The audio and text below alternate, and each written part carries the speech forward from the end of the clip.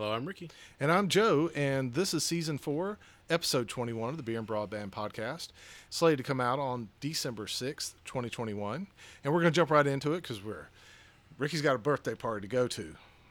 We got to get done before that. The joys of parenthood. Yeah, we're both parents. We understand. I think the major listeners of this podcast also understand because sure. they're parents. We're all old.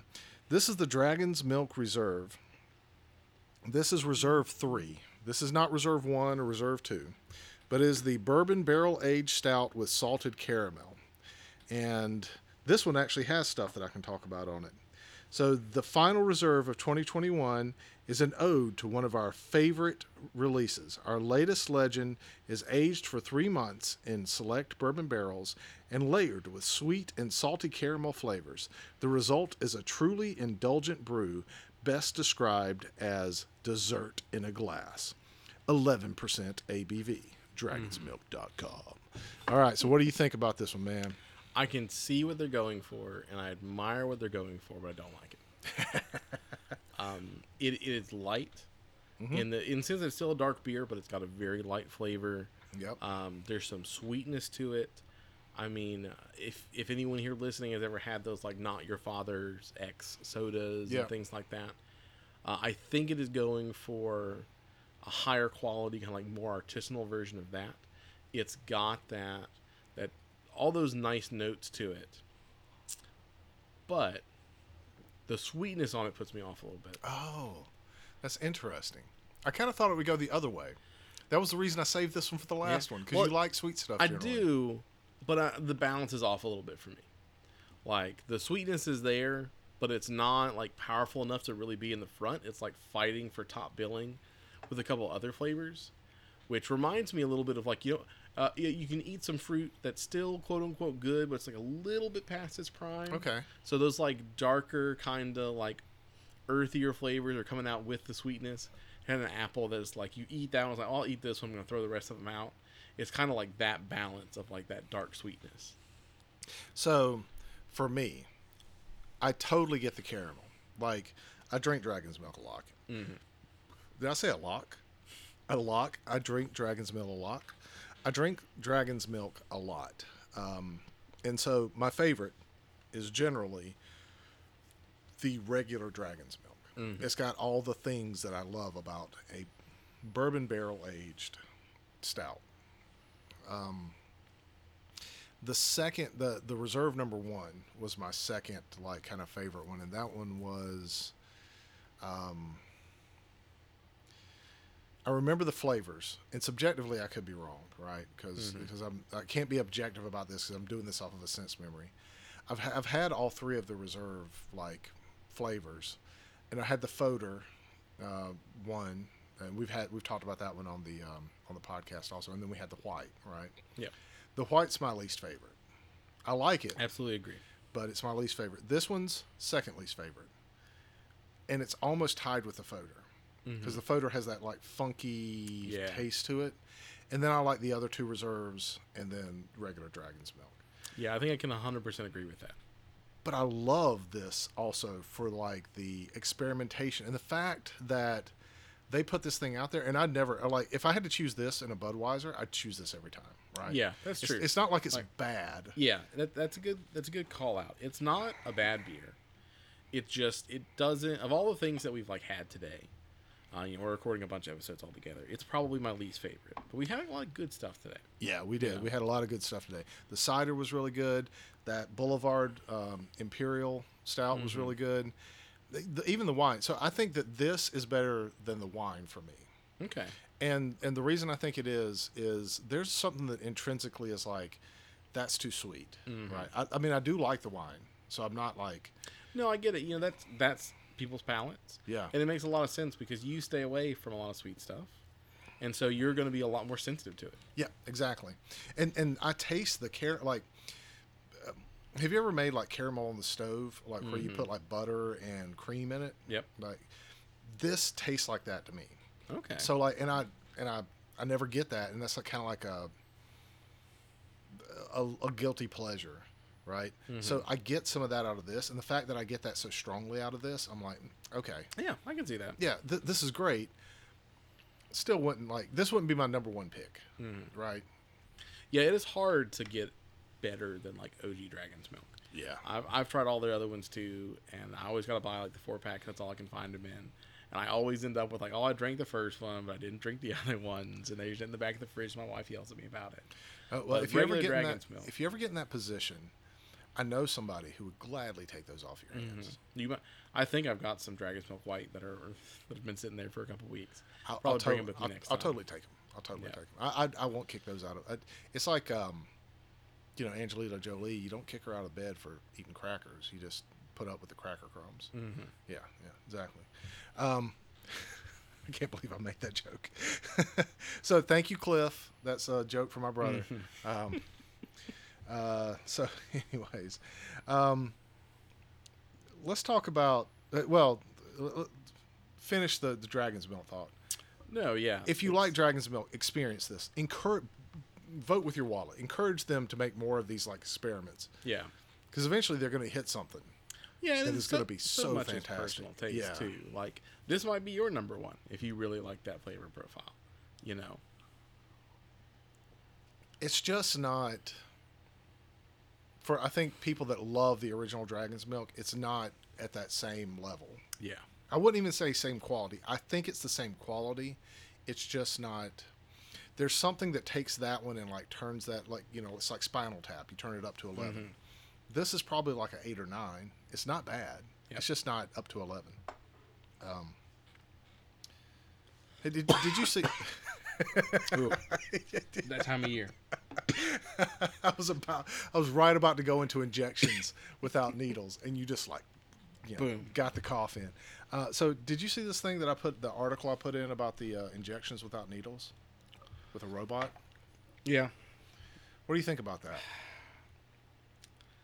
I don't know. We've played around with that for like a long time. And had some things that are successful and some that aren't. I don't think I'm ready yet. Me personally. I totally see an Akira situation happening where they just like blow somebody's arm off. Just like, oh, the robot, it was just miscalibrated because humans are involved with this thing. But at the same time, we have so many people that are afraid of needles. I could totally see that because it's not going to cause any bleeding. It's a micro injection. Yep. Like, I think that my wife would be like one of the first people to like line up to do this thing because it would be an option for her without having to go get an injection with something like getting stuck. And as someone who has to keep a needle stuck into my belly all the time, having a technology that's advancing towards something where you're able to do something that doesn't require a hard metal thing being poked into you. Yep. I could kind of see that because this skeeves me out. Like having something like it doesn't bother me to get an injection or blood drawn, but having something permanently inside of me, I'm like, whoa, when I think about it. No, right? I get it. Yeah, and I mean, I've had needleless injections before. It's always given by person, and they're nifty. I mean, they work. Recover a lot faster. No real issues. I've never had one before. I'd be willing to try it, though. It makes you a little nervous the first time, or at least it did when I got it. This was like maybe 10 years ago, but the gun, quote unquote, was fairly large. It's like, like the thing that what's his name that came out in The Fifth Element, the bad guy. But anyways, the guy that comes out with that like big gun and he just like walks in. Like those little mini fire extinguishers. Yeah, it was like half the size of that, which is still pretty big. Like it was bigger than a wine bottle. Yeah, and it just like, and they were doing a bunch of people because I think it was like a hepatitis vaccination or something like that. So there were like hundreds of people they were doing that day. So like maybe it was so big because it had to have so much, I don't know, built up pressure, whatever. Probably a pressure thing because the air tank you have to have on there for pressure is like significant. But you don't want to inject air, so it would have to be like a neutral gas that doesn't cause like embolisms and stuff like that. Well, from what I was understanding of the way it worked was that like the air like pushes the thing out really quickly, and then it like that's how it pierces in and goes in, right, or something like that. Yeah, this is supposed to work the same way, but it's supposed to be. See, on one hand, like I know how technology works, and I'm like, I would rather have a machine do that than a human. They're not going to accidentally hit a vein. It's true. Yeah. Now I have other problems, so. Yeah. Yeah, but I thought that was just really interesting. I don't know what's going to end up happening with it. Maybe one day. I mean, we're probably going to go that direction. There's already a lot of surgeries that now get done, while not fully automated. It's a doctor controlling a machine because they can be much more precise and they can be much, they can get at angles that a regular person can't, so that you can be a lot less invasive with your surgeries. So, it's going to get there someday. So let's talk about AMC. They let you buy movie tickets with Bitcoin. That seems crazy to me. It's a little interesting. I don't know how I feel. I love that there is now like a mainstream thing that you can buy with crypto. But at the same time, Bitcoin is so volatile and it's so expensive compared to the price of the thing you're buying. It's almost like a bittersweet for me. Where like hey, look, here's the thing. If you got a Bitcoin, go out and buy stuff with it. You don't have to use fiat currency. You have to use traditional currency. But at the same time, AMC could just be like, this is probably going to go up. It costs us $15 to get something that maybe that thing's worth 20 or 30. Yeah, we'll just later. put it back. People are giving us money, and we'll just put this back in savings. Exactly. Yeah. Like, I'm wondering if their angle on it is like, look, it's been on an uptrend for several years, some very aggressive uptrends recently. So, maybe we can just hold on to this and take that gamble. I kind of agree. I'm going to be interested to see how this turns out. I don't really know what else to say about that other than I agree with you 100%. Mm-hmm. I think it's a good thing overall. Yeah, it really is. If I was in that position, I was in the movie theater, and it's like, look, you can take this little bit of Bitcoin you have and pay with that or pay with cash. I think I'd still pay for cash. Because I personally think the Bitcoin is probably still going to keep going up. Or at least, whenever it stabilizes. It's still in the quote-unquote volatile phase for me. So if I had... I don't think... That's a whole nother topic. Yeah, and we'll reserve that for another one of these episodes. But I don't think that right now, if I had $20 worth of Bitcoin, that I would necessarily stake that that's going to be where my wealth is going to be made. Mm-hmm. I don't think that even if Bitcoin got to $200,000, which is, maybe 4 times what it's not quite 4 times, but like three and a half times what it's worth right now. That's only going to be $60. You're not like out a whole lot, right? Yeah. I mean, if you only have as much Bitcoin as it costs to like buy some movie tickets, maybe it wouldn't matter as much. But I'm thinking about those people that have a couple Bitcoins, have got a decent amount of wealth in it. I think if you were one of those people, you are probably not. You're probably not spending. Not interested in spending your Bitcoins at all. Not. But I mean, like, since PayPal and other places are making these things, available for people, and then you can spend that without using your bank, even though you're using an intermediary like PayPal. Yeah, you're not using your bank. You can still like. That's true. It might also, I guess that's something I didn't think about until right now. If you're one of those people that's still doing like small scale mining, that could be really attractive to you. Yep. Where it's like maybe you're only making a couple $100 a month in crypto anyway. Exactly, yeah. So when that becomes, I could have $300, or I could have a free trip to the movie every weekend, like a free date night with my wife. That might make a lot more sense to you. Yeah. Because it's not something you're holding on to, and it's this thing you are waiting to accrue in value. It's something you're actively generating. It's just another form of money for you. Yeah, that's exactly right. And you don't have to. I mean, you will have to eventually pay taxes and stuff on it. So I'm not suggesting that people should circumvent taxes, but so and one other thing I want to talk about, and then we're going to be done for the episode. Staking coins. We've never talked about that on the show. We've kind of hinted at it before. I've talked about being able to do it, but like Atom and things like that. What do you think is the future of crypto? Do you think it's something like staking, or do you think it's still mining? Oh, I definitely think it's something like staking. I don't think mining is really at scale. I don't think it'll work. When you start saying this is a real currency, and by real I mean this is backed by large institutions, government, when the world stops operating on the US dollar and starts operating on Ethereum or something else. Proof of stake is really the only thing that seems compatible enough with our current financial systems to transfer. Yeah, I agree with that. And at full disclosure, because I don't want it to seem like I have some agenda. I actually don't, but someone may accuse me of that if they find out that I have like some coins or state. I don't have enough state coins for it to like make a difference to me. Like when we're talking about the stock market, I have a lot more invested in like buying GME or something like that than I do into a state coin. But I do have some, and I don't want anyone to think, hey, you're just saying this because, whatever. Yeah. I also mine some. But compared between the two, I get a lot more value out of the state coin than I do the mined coin, even though it would take a lot more state coin for me to be able to do anything with. And if I transferred all of my current wealth, which isn't much, unfortunately, but if I transferred it all over to state coins, I would be in such a better place, because I would get a return on investment every month, even regardless of the value of the coin. Yeah. I get some money back. And if that coin is worth more than $1, let's say I'm getting back 4%, and the coin is worth $2. That's essentially 8% in like fiat currency. Yeah.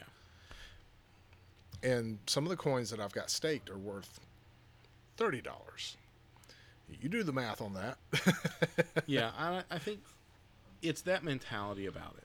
I feel like mined coins really treats it more like generating revenue from like a service or a job, or like this is work you're putting in to get stuff out. And granted, it's fully automated, but still, that's not a bad mentality about how to generate money. But that's not a very good way to think about how currency acts as a system for finance, where this idea that, okay, I'm going to take some money, I'm going to put it away, and it is going to become a slightly larger amount of money, is much closer to the way people think of savings. And, how do you take that 401k and turn it into crypto-based if it's, all just based on mining? Are you saying you're buying into some mining plan to generate you more money? Or are you just hoping it keeps going up in value?